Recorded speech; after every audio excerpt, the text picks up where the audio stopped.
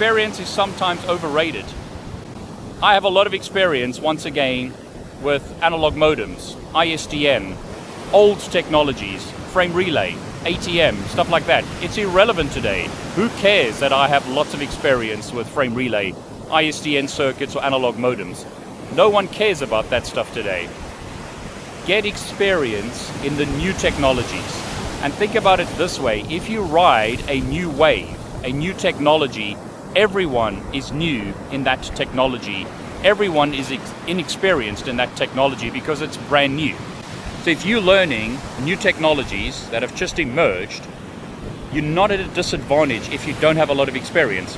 Everyone doesn't have a lot of experience in those new technologies because they're new. They've just come out. So study the new things. Don't study the old things. Concentrate on new technologies. Concentrate on the cloud. Concentrate on net DevOps, programmability, Python, Linux, network automation, those kind of things. They're important today and will be important for the next 5 years or so. But 2 years from today, something else may come up that's even more important to learn. Keep looking at the new technologies. Keep looking at what's trending and becoming important. Now, you may have some false starts. I spent a lot of time learning OpenFlow. I know OpenFlow as a protocol. Now, I don't think OpenFlow is the future anymore.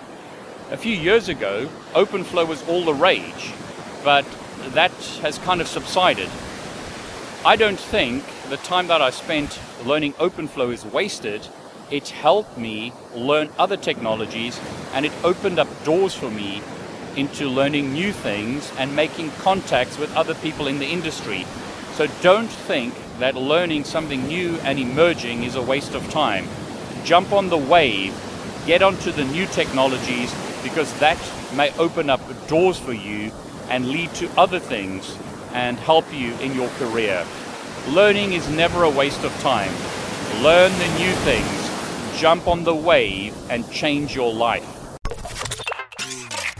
Thanks for joining us on today's podcast. Be sure to visit David's YouTube channel at David Bumble, where you can subscribe and watch all of his videos. While you're at it, if you found value in this show, we'd appreciate a rating on iTunes. Or if you simply tell a friend about the show, that would help us out too.